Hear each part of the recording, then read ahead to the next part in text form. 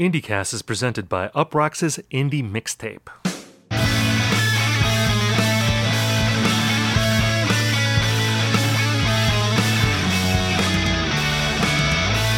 Hello everyone and welcome to IndieCast. On this show we talk about the biggest indie news of the week. We review albums and we hash out trends. In this episode we're going to be talking about the resurgence of live albums in 2020 and also the future of live music and whether we're just going to be watching it on our computer screens from now on. My name is Stephen Hayden, and I'm joined by my friend and co-host, Ian Cohen. Ian, how are you?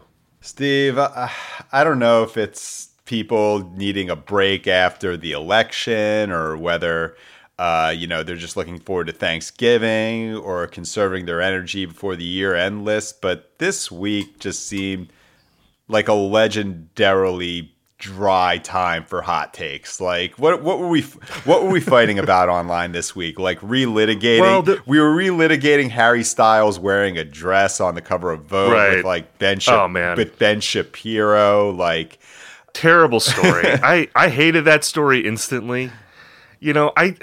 Look, do we have to defend pop stars from every lame attack? From Ben Shapiro, man. Like it's like Ben. It's like, do we have to write think pieces now about how Harry Styles should be able to wear a dress in Vogue and who cares, man? Like that story, it irritated me from the jump. Yeah, man. Didn't we do this 5 times in his press cycle? And I think the other thing. I think the other thing was talking about whether Slow Dive was male manipulator music. Oh right, yeah. That was a good one. These were the things that we hashed out this week, and man, Thanksgiving just cannot come fast enough. It's there's always this 1 week in the college football season where the season's heating up, and then all of a sudden everyone plays their non-conference games. Alabama's playing Western Carolina just to give themselves a break. And I think that that happened to us this week. But I'll tell you what, IndieCast is never not on the grind. So we are here to save this week. Well, I was gonna say I think would you say that IndieCast is male manipulator music? I think maybe this podcast is a red flag. I'd like to get that trend going. If some rando Twitter account could get that rolling for us. Yeah, we need some controversy to get us to that next level. Yeah, we could use some negative pub for this podcast. I think that would help. It's always good to have a little negative pub. It shows that you're stirring the pot. Helps us with the next contract negotiation, Exactly. So, speaking of which, we're going to just talk about Harry Styles' dress in this episode. This is going to be 60 minutes of debate about Harry Styles' dress. Spoiler alert, we both agree that he can wear a dress. Yeah, and we brought the entire staff of Rolling Stone here to debate it. It's going to be an 8-part series. We all agree, but we're still going to debate it regardless. No, we're not going to be doing that. We're going to be talking about live albums, which is a topic I am very interested in, and this has been an interesting year for live albums in sort of a surprising way, but really maybe not a surprising way. But before we get to that, we have our mailbag segment. And this is one of my favorite parts of our episode. I love mixing it up with our readers, or I always say readers. I'm just a writer first, not a podcaster, I think. Okay. They're probably readers, though, of us, too, right? I mean, they're probably readers as well as listeners. Yeah. I do wonder how much, the podcast is, expanded the readership as opposed to just, deepened it. But either way, man, if you're listening, thanks, man. It means it's super meaningful either way. I'd like to think that there's people out there that have never read anything either one of us have written, but they love the show. They're I don't like to read music criticism, but I like hearing people talk about music criticism or perform music criticism orally. So I'm just listening to your show. If you are wait that a minute. person, write us an email. Are we saying IndieCast live, doing the live stream is the future of the podcast? Maybe that's the upshot of this entire episode. I mean, each podcast is a live album, yes, in a way, because we are recording live. There are no overdubs. Yeah. There's minimal editing, but other than that, this is pure unfiltered jams in every episode. True, but you can't. You just need the visual aspect, I think, with this. Oh man, It's like it's I like don't know about you wouldn't do Pink Floyd live at Pompeii without like the the visual. And I think we every episode do Pink Floyd live in Pompeii, except talking about like I don't know, war on drugs. But that was Pink Floyd when they were young and they could perform without shirts on. Like we're at our we're in the momentary lapse of reason part of our careers, I think, right now, where you don't really need to see Pink Floyd at that time. Anyway, okay, so let's get to our question. This is from Patrick. Thank you, Patrick, for writing in. This is his question. He says, "I'd like to get your thoughts on King Gizzard and the Lizard Wizard, specifically their crossover appeal between disparate guitar genre fan bases. King Gizzard, talismans of the psych rock scene with indie rock cred, I kind of said that with a southern accent, appear to be gaining traction with the notoriously insular Phish fan base." I love the Phish reference because it indicates that this person was maybe thinking of me specifically. Yes. If they had dropped like a dog leg reference there, it would have been one of your people. I think their profile is going to increase greatly in 2021 with the eventual return of live music. They could become one of the touring dynamos of the next few decades and start playing smaller sports venues, possibly garnering a fan base closer to Phish. I guess meaning like a cult band that is able to play arenas, which is what Phish can do. What do you think King Gizzard's trajectory is? I absolutely love the podcast, and I hope you guys discuss this fascinating band at some point. Now, thank you, Patrick, for that question. This is a pertinent question because King Gizzard has a new record out today. Oh, wow. I believe. Wow, like what's it? This like their 12th of 2020? Like they might have another one out by the time this airs. So like No, this is like their first studio record in over a year. Like they dropped 2 live records earlier this year, live in Paris and live in Adelaide. The new record that's out today is called KG. I haven't heard that record yet. I will be checking that out. I may be listening to that album Friday morning when this podcast goes up. I'm definitely going to be checking that out. But yeah, as far as King Gizzard and the Lizard Wizard, again, for those who don't know, this is a band from Australia. They are famously prolific. I guess indie famously prolific. Yeah. They're known for putting out a lot of albums and also albums in different styles. They put out sort of like manic punk rock records. They put out more sort of psychedelic type records. They put out like kind of sunshine pop sounding albums. And I've dabbled in them. There's a few albums of theirs that I own. I did pick up those live records that came out earlier this year. And I have to say, like, I love the idea of this band. I love prolific bands. I love a lot of the genres that they've worked in. And similar to our listener, I love the idea of there being like an indie rock band that is adventurous live, that's doing a lot of different kinds of live sets, that can build more of a jam band type following, even though I don't think King Gizzard really can be described as a jam band. Although I think there's some elements of improvisation in their shows. But I have to say that like I haven't fully connected with this band yet. Just in terms of their songs, I don't feel like the songs for me have been all that memorable. It's more about sort of the visceral impact of their music, especially their more sort of up-tempo stuff, which is really highlighted on those live records. There's a ton of energy on those albums that I appreciate, but again, the songs don't always quite stick for me.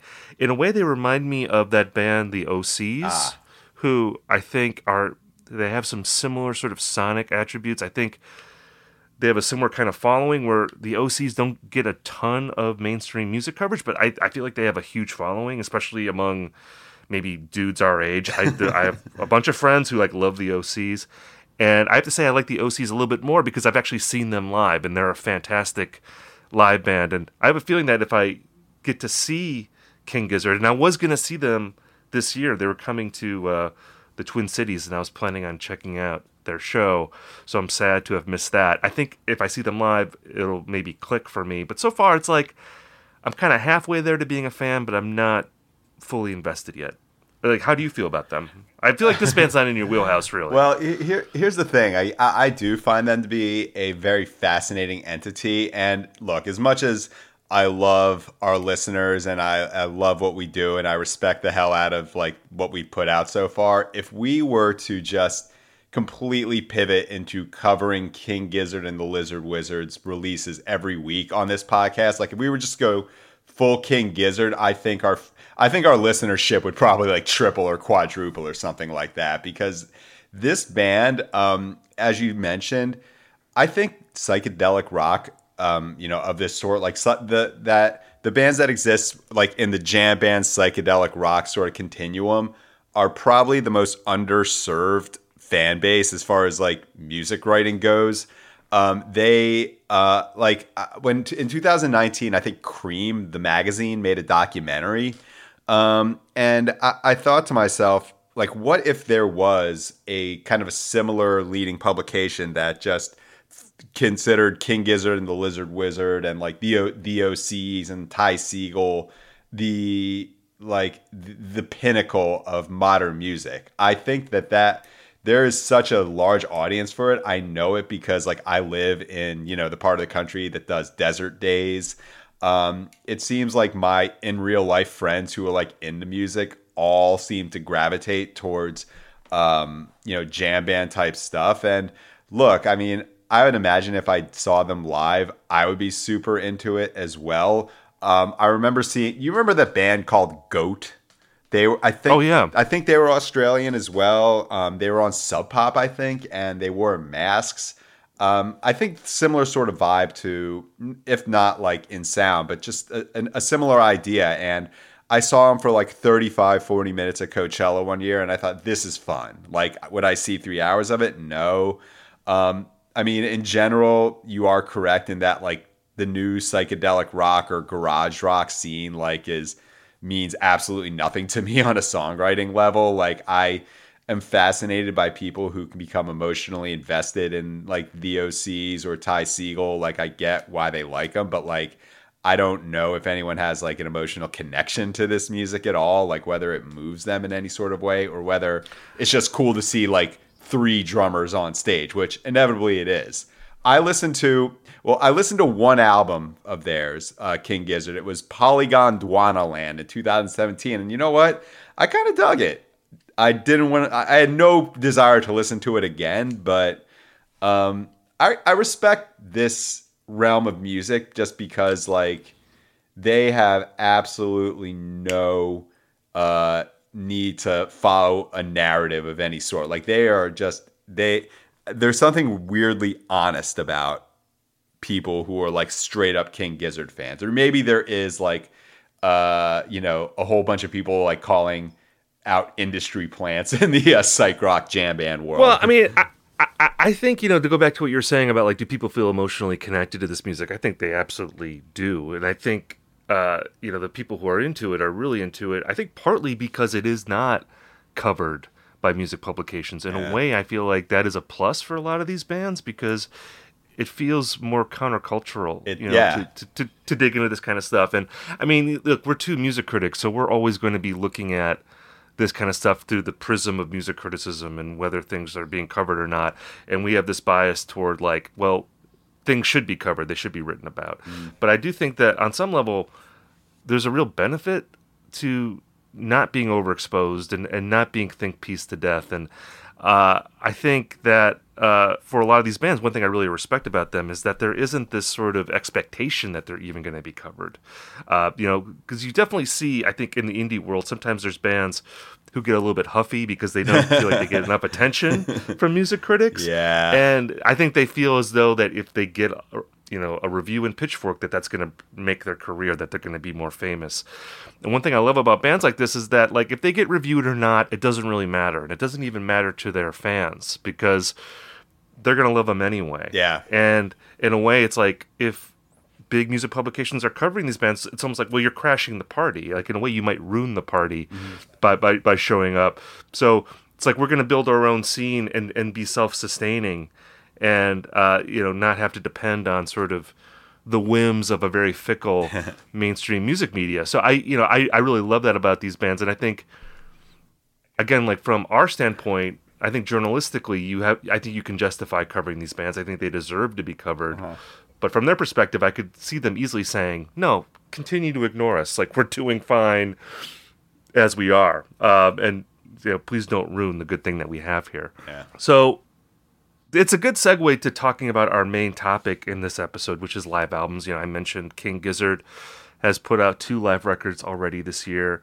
And it's been interesting because I feel like, there's always live records that are coming out. Obviously, there's bands that actually allow taping at their shows. So there's always going to be some groups that have like a ton of live material, no matter what's going on in the world. But it does seem like there are more live albums to me, like by prominent groups that have been coming out this year, and especially now at the end of the year, we're getting a bunch.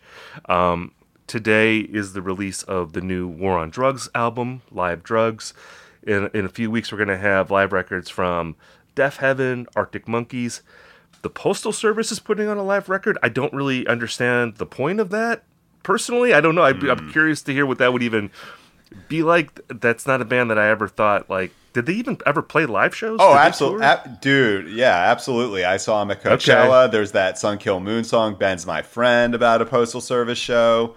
Okay. Yeah. I just don't see the point of seeing them live. Are they like... If you're someone who loves the Postal Service album, Give Up, and I think that it's I don't know if it's the best-selling album on Sub Pop history. I think that would still be Bleach by Nirvana, but it's probably number 2. When people love that album and they just want to go to see it live. I mean, can't you just go to your friend's apartment and get drunk and put on the album? I mean, I feel like that would be the same experience. Well, I'm not saying it's not a good album. I'm just saying that they don't strike me as like a band you have to see live. Yeah, no, and I don't think so either. But I mean, it's cool to see, like, when you, depending on who the co-vocalist is. I think when I saw him at Coachella, like Jenny Lewis showed up to do her parts, and that was fun to see. And maybe you get cool like audio visual things going on just because like they don't have to really focus on playing guitar, drums like live. I mean, you could it would be interesting to see them take that music in a more organic way just for kicks. But I think that with this particular release, you're going to get like the one Postal Service album and like a couple of covers and maybe a B-side, and just it's content. It exists, and good for them. Well, good for them. They're coming back. They took some guff because they had that comeback announcement, and then they just told people to vote. Yeah, and people were like, "Oh, I thought you were going to drop a new album or something." Well, they did, they did both. And you know what? Like, when we look back on the 2020 election, I'm just going to think back to the time that Ben Gibbard told me to vote. That was the real turning point for our nation. Postal Service bump. But what if secretly more Trump people voted? Because they're like, because they weren't specific part. Could have been. There could be a lot of Trump fans that love Postal Service. You never know. It's been a while since the early aughts. People that were liberal then, they could have, grown up and become QAnon supporters in the last 15 years. You never know. Going back to the War on Drugs album, which again comes out today, it will shock no one when I say that I love this album. I wrote about this record earlier this week. I actually wrote a piece on my favorite War on Drugs live bootlegs.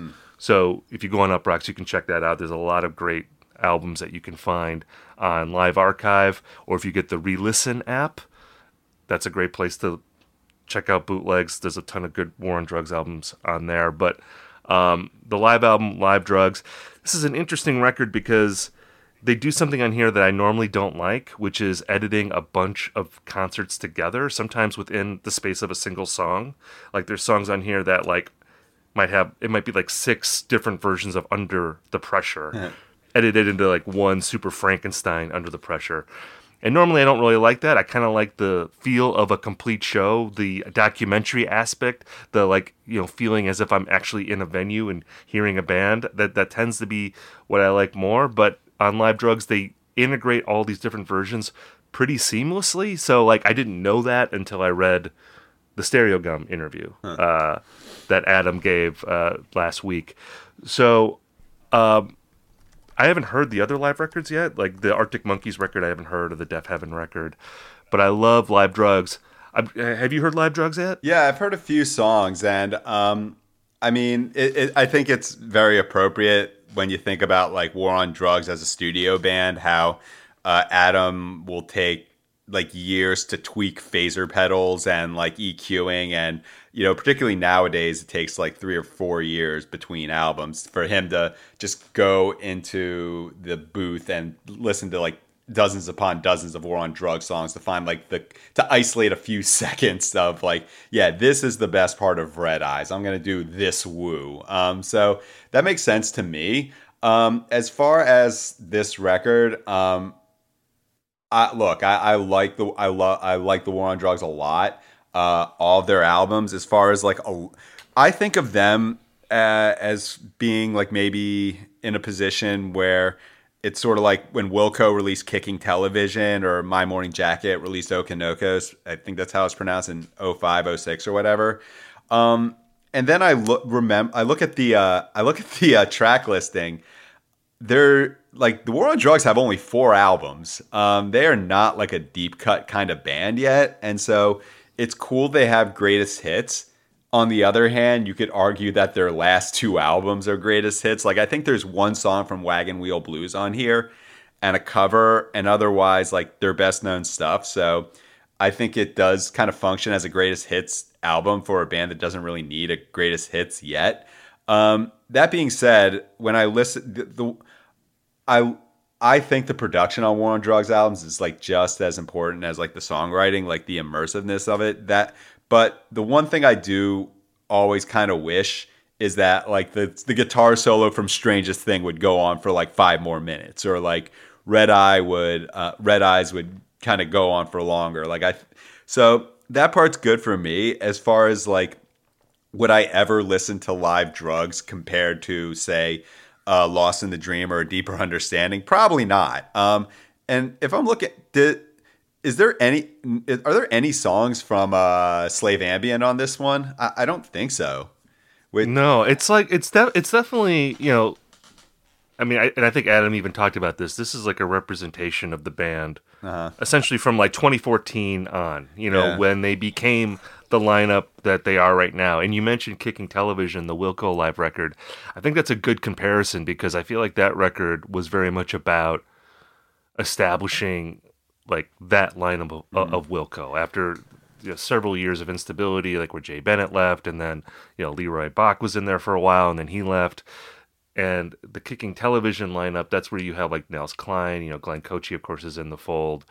I think Patrick Sansone was in the band by then. Basically the lineup that they've had for the last 15 years was really, I think, it was like they were presented to the world on Kicking Television. And I think that this War on Drugs live album has a similar function, like where, starting with that Lost in the Dream tour, that's where they had like the full band lineup. That's like where John Natchez is coming in, Anthony LaMarca, joining, Robbie Bennett and Dave Hartley, the steady lineup. And I think, the argument I would make for live Drugs, along with the greatest hits thing that you mentioned earlier, which I think it is a good sampler of certainly their recent output, is that it makes a case for the War on Drugs being a band. Yeah.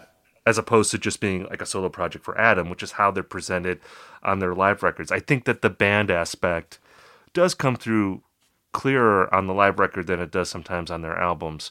And, we mentioned King Gizzard having some overlap with the jam band world. I think War on Drugs is also like one of those bands that appeals to that audience, just because, again, they're not quite a jam band, but there is enough elements to what they do where when they play live, there is some rearrangement of songs, or they're rearranging the arrangements of like Eyes of the Wind is like fairly different on the live record than it is on the album, for instance.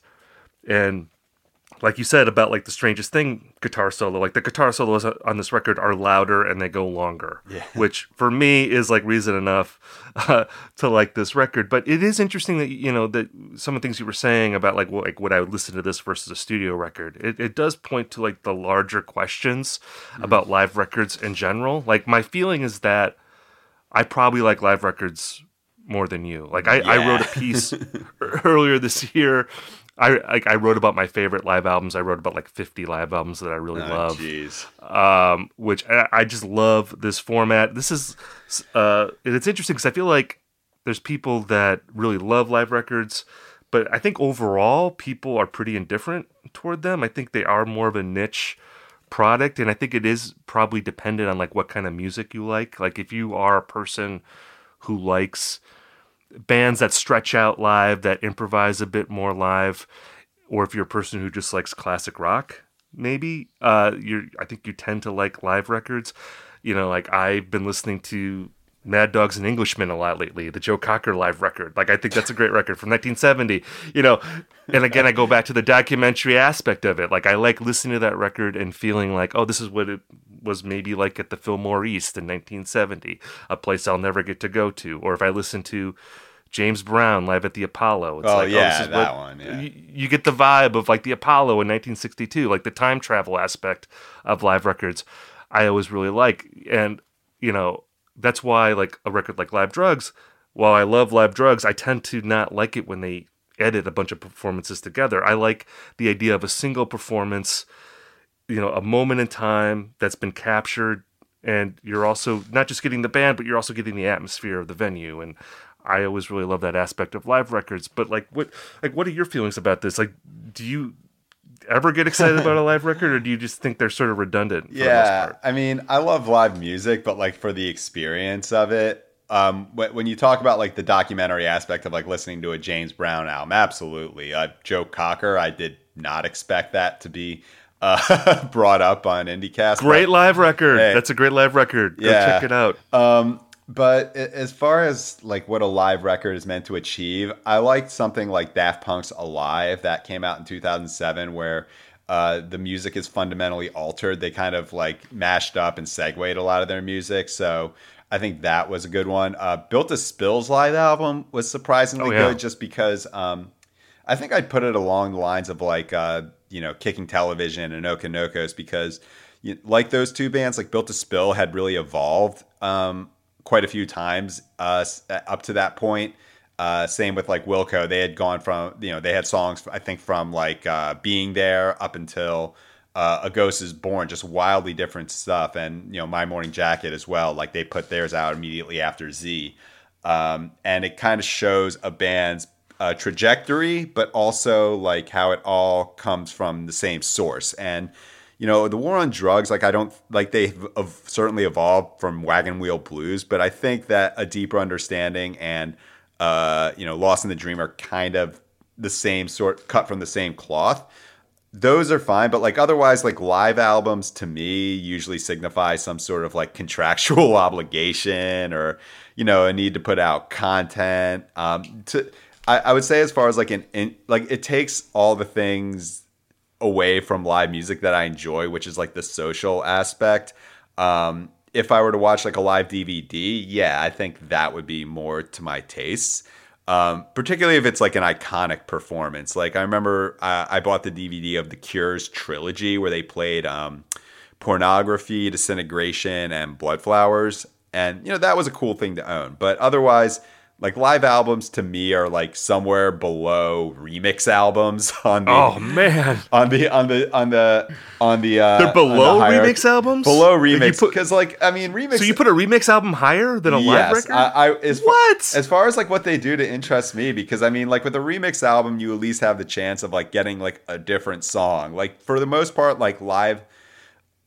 Also, Radiohead's I Might Be Wrong EP, because like the live version of like Spinning Plates really does it for me. But that was also at a time when I would buy pretty much anything Radiohead put out. But it like live albums to me, like look, in the past year I've reviewed like Car Seat Headrest and Japandroid's live albums, like bands I really love. But it's like, why would I listen to this like more poorly recorded and incrementally longer version of the same song? And like what I need is just the feeling of what it's like to be amongst other people who love this band. Especially like, I don't know if you feel this way like where you live, but San Diego is like kind of a surprisingly like not a good music town. And when I'm in a venue and it's like, wow, this many people in the same city in which I live also really enjoy seeing Pup. That's something that's very heartwarming. It kind of gives me more faith in humanity. But as far as like what a live album does, I mean, it just it doesn't add much value. And also, I'll also qualify that most of the bands that I love to see, and I would say are great live bands, it wouldn't come across on an actual live album. Right. Well, I was going to say that, like, yeah, there are live records that aren't very good because the bands themselves don't really do anything particularly interesting live, you know, or at least musically interesting. It is more about that social aspect that you're talking about. Like, I love Japandroids, but like just listening to a live record terrible by them, live act, like low key, not a good live act. The I shows are like awesome. The shows are awesome, but they're not a good live band. No, I mean just purely like if you're just listening to like the music being played, no, it isn't great.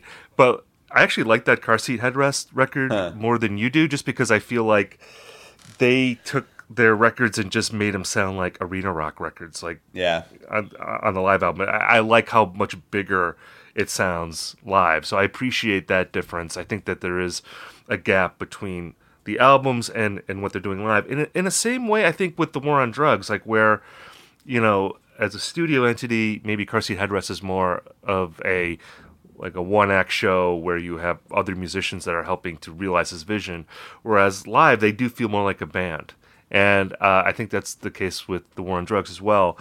Also, you know, hey, as someone who loves, you know, The Dead and Fish, I have a different feeling about this because these are bands, obviously, that are taking their songs and playing them different ways every time they play live. So that is also something that is really interesting. I have to say, too, that just for me, like in my own personal listening, I tend to listen to like live bootlegs as much as I listen to records, just like when I'm listening to music for fun, just because I find that listening to a record, if it's an album that I know really well, I get a little tired of it, and hearing like a live version of it actually enlivens it a little bit. It's coming at a song that I love from a slightly different angle. So, you know, going back to the War on Drugs example, I do see myself reaching for live drugs because, like, I've heard Lost in the Dream and Deeper Understanding like a million times, and I still love those albums, but I look forward to hearing the live versions of those songs. You know, it's interesting to me. I mean, I was thinking about, you know, all these live records that have come out this year, and there's other albums that we haven't mentioned yet. There's like a Father John Misty album that came out earlier this year. There's a Hiss Golden Messenger. He's put out a couple live records. Obviously, those King Gizzard albums. There's like a couple Drive-By Truckers live records that have come out. I mean, like a lot of artists have put out live albums on Bandcamp in conjunction with Bandcamp Friday. I mean, there's been a ton of records like that have come out, and it's hard for me to not see a coincidence between that and the fact that there is no actual live music for the most part this year. It seems like, you know, if this were a normal year, I wonder if we would be seeing as many live albums as we've been seeing. And it also made me think about how really the only way that most of us have experienced any kind of live music in 2020 is via live streams. Mm-hmm. And I'm curious, like, I've had kind of a mixed experience watching concerts via live streams. There's some I really love and some that I thought were kind of flat and boring. Mm-hmm. Like, what are your feelings on that? Like, what have your experiences been like? So the first live stream, or like the first, you know, live show that I saw that was like tailored towards the pandemic came like pretty close to when it actually started. Like Code Orange, a band that I don't know if we've talked about on this podcast. I just love their energy and what they do. They're like kind of AJ Soprano Windbreaker music, but I mean that in like the best possible way. Their album Underneath came out on March 13th, which was pretty much when the lockdown started, and they had plans to do a really cool tour with who was it? I think it was with like Wicca Phase and like Nicole Dollanganger or whatever, and so they had this tour plan, but obviously they had to like shut it down. And what they did is they used all of their stage production, which is really incredible, like all of their lights and that, to do a release show in an empty Pittsburgh theater where they're from. And just the production quality of it was so high. I think I think it set the bar too high going forward, because that show's incredible. It showed a band that was like really willing to like challenge what live music could be presented as in 2020. But after that, it's just been a lot of the way I'll compare it is this. Like, I know at work or just in general when I'm on like a Zoom call or something along those lines, like I'm paying attention, but like I'm also kind of distracted. And I think that's what like live streams have done for me, even with bands I like, because as much as it's cool to see, you know, the recordings be good, like the sound's usually good, especially now that they have some practice on it. But it's almost like I can distract myself from it, or I can pause it and go to the bathroom, or I can like mute it, or just like fast forward to a song I like more, you know. So I understand like we are in a process of just trying to figure it all out. I don't hold it against any band who doesn't really come off yet on a live stream. I think we're slowly moving away from we're just going to perform our songs live. I don't know. Maybe there's going to be more like David Bazan style Q&As, or like cover like versions of songs, like what Post Malone did with Nirvana. But you know, this year, like I haven't had the transformative experience with the live stream that leads me to believe that we're going to find something to replace the go to the club sort of thing that I think people really want to get back to. Yeah, you mentioned that Post Malone Nirvana show. I feel like that is the most iconic live stream concert of 2020. That's the one that I hear mentioned the most, and it's the one where people always say, "Wow, that was like better than I thought it was going to be. Like that was pretty good." Which I thought it was pretty good too. I enjoyed that. You were saying earlier about how a problem with live streaming concerts is that you can skip around easier, and in some ways it distracts you from the immediacy that is one of the great things about live music, that you can sort of get lost in the moment of watching a band. It made me think about how difficult it is, certainly for me, and I think a lot of people, like when you DVR like a football game or a basketball game and then you watch it later, like when you know that it isn't live, it's so easy to just be like, well, I'll just go to the fourth quarter. Like I don't need to watch all this. And it kind of ruins the experience when it's not live.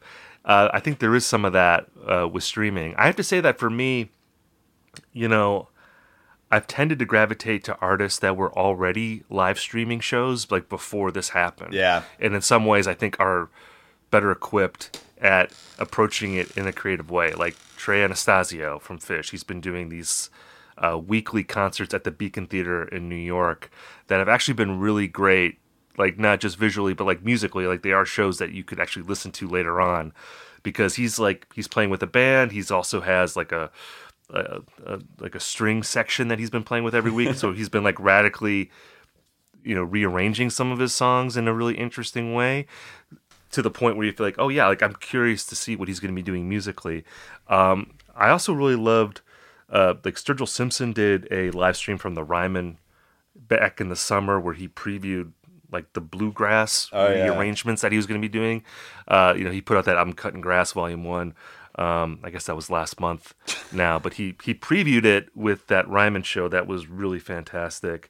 I saw a Raleigh Walker live stream from La Poisson Rouge. I think that was last week. That was really cool. There was a Pup live stream that I really liked. Yeah, out of bands I like, am super into that have done live stream, I think that was the best. That was the best of the bunch. That was well done. Yeah, which is really hard to do for Pup, because I mean, like the entire point of going to a Pup show is just to like really wild out with like everyone like in a real cramped space. But they've been one of the best bands as far as like putting out material in the pandemic with their zine.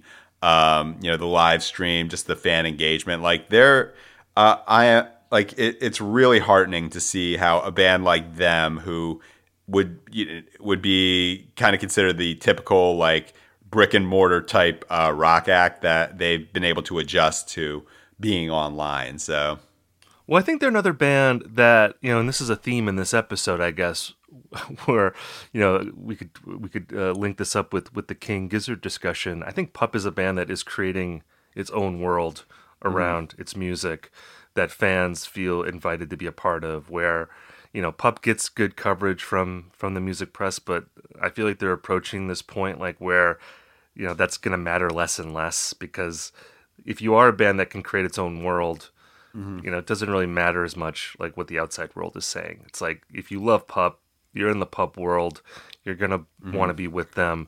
And I see like their live stream concert as being a part of that. And I think maybe that's why it works better with them than it would maybe for a lot of other bands of that sort.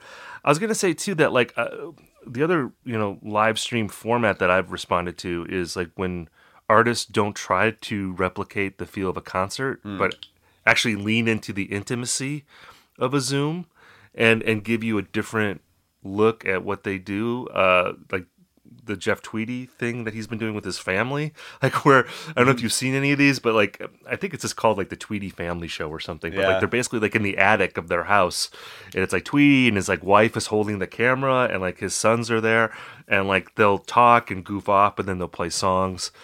I think that's like pretty cool, because again, it's like, that's not something that you would have ever gotten if not for the pandemic. That's not a typical concert. It is something where if you're a fan, it's like, oh, I'm getting a peek into a world that I wouldn't normally get. So I like that too. It's like, don't even try to replicate the feel of a concert sometimes. Just kind of embrace the limitations and the attributes of this new format that we're in. It is curious to see. I mean, I do wonder, like, as we see live music come back, I don't know what the timetable is for that.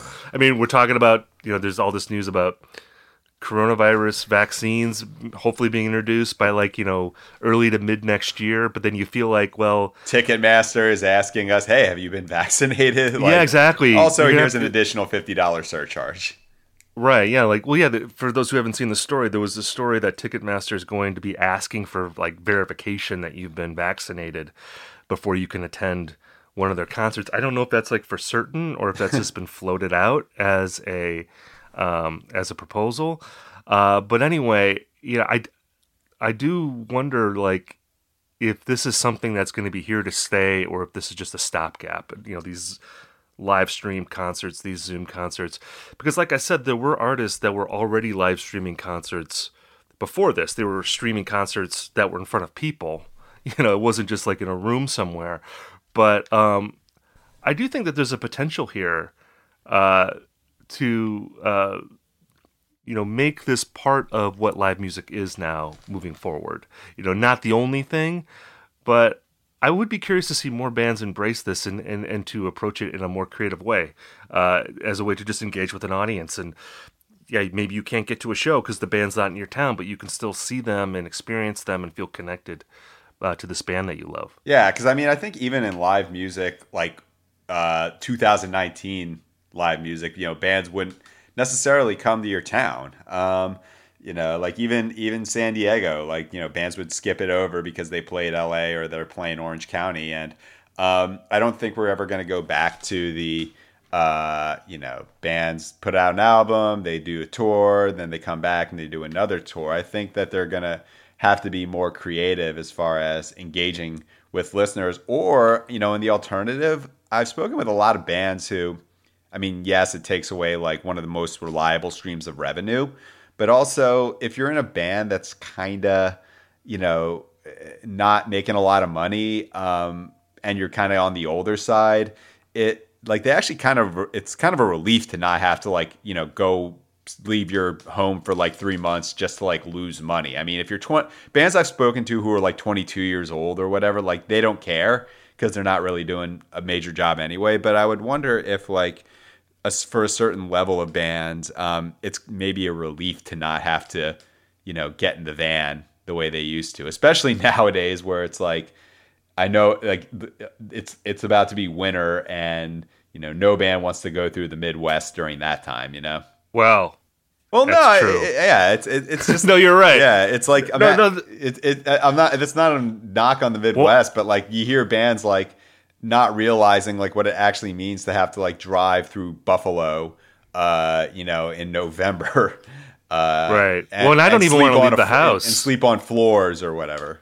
I don't even want to leave the house like in wintertime, living here in the Midwest. So it's also good for music fans on some level if you just want to be lazy and check out stuff at home. Although at this point, I would trudge through like 2 feet of snow to see a live show. I'm pretty desperate at this point. Uh-huh.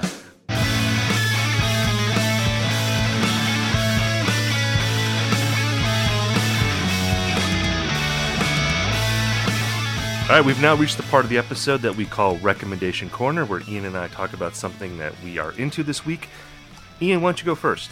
All right, so I'm surprised that you haven't brought this one up first, but a band called Thunder Dreamer. They are from Evansville, Indiana, and Don Mattingly.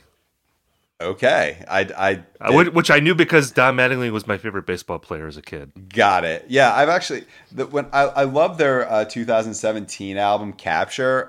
In a weird sort of coincidental circumstance, I was in Evansville, Indiana when I first listened to it in 2017. Evansville, Indiana, for those who don't know, it's a border town with Kentucky, and I was at the Kentucky Academy for Nutrition and Dietetics meeting, which took place in Owensboro.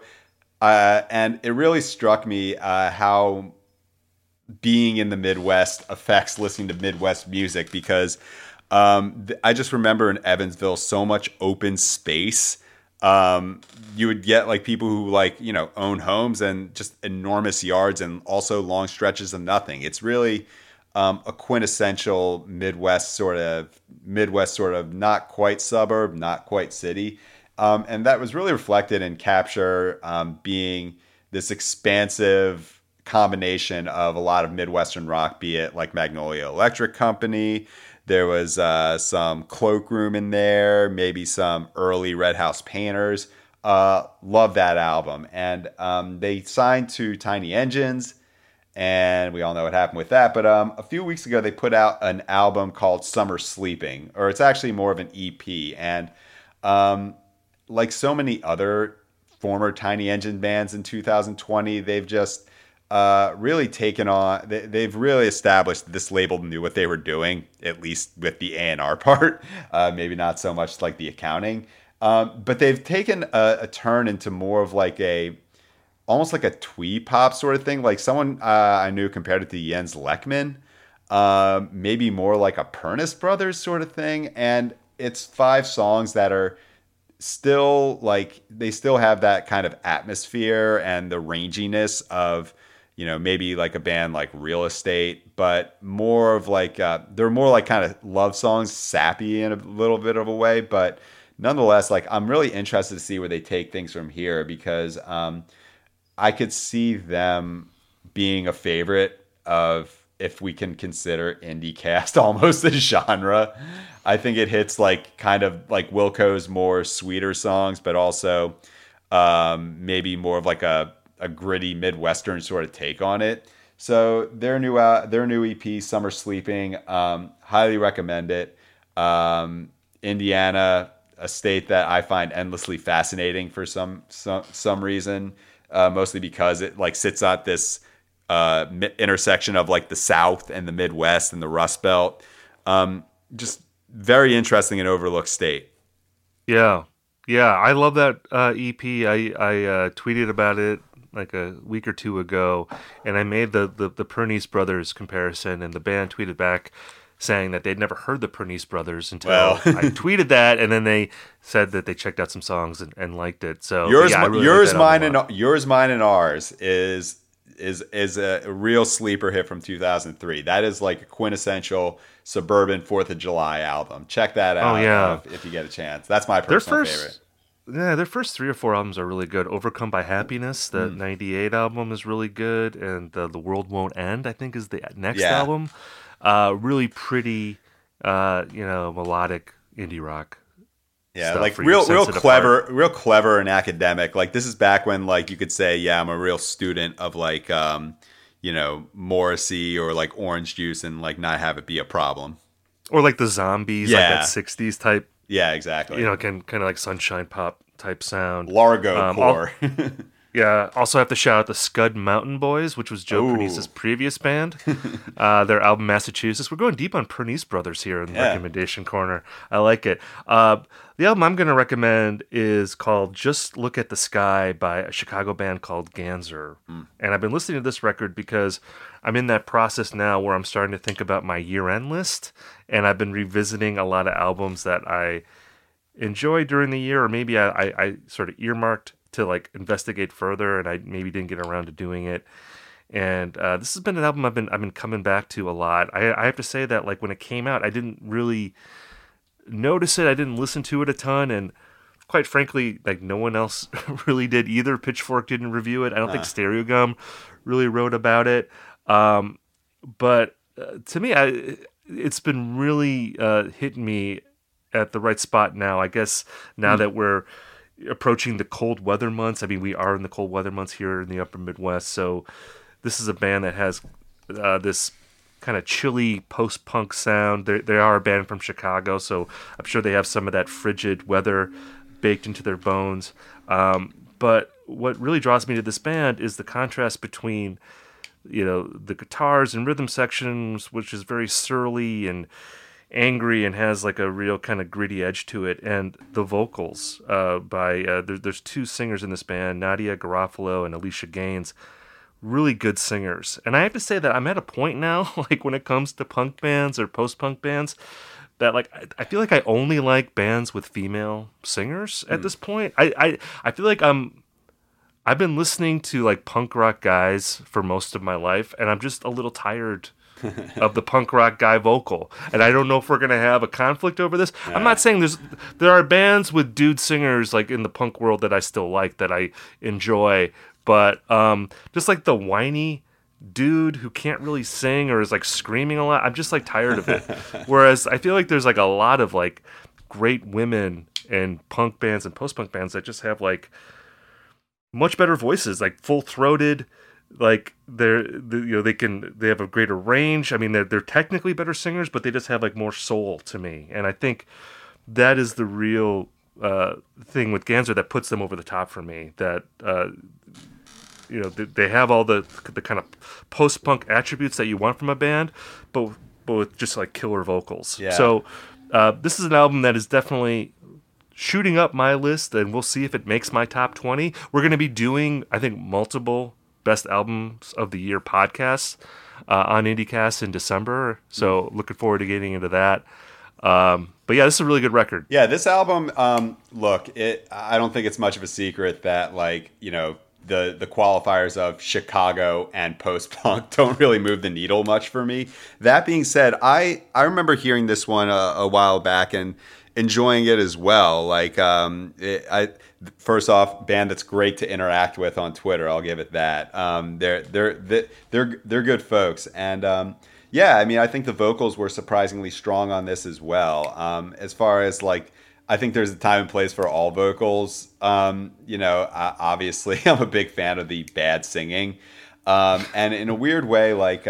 I think most of the interesting punk rock of late has been made by people who aren't dudes. So, whether or not that's due to the vocals, I'm not sure. But I just think for me, it's like more of a perspective than a vocal thing, because in some weird way, no matter who's singing, if the vocals are too good, then that's kind of a weird thing for me to interact with in punk rock. Like I think about like back in 2007 or 8 when. After Riot came out, like a whole bunch of like punk rock bands like were trying to rip off Paramore with like, really actually they can sing singers, and it just seemed a bit like off-putting to me.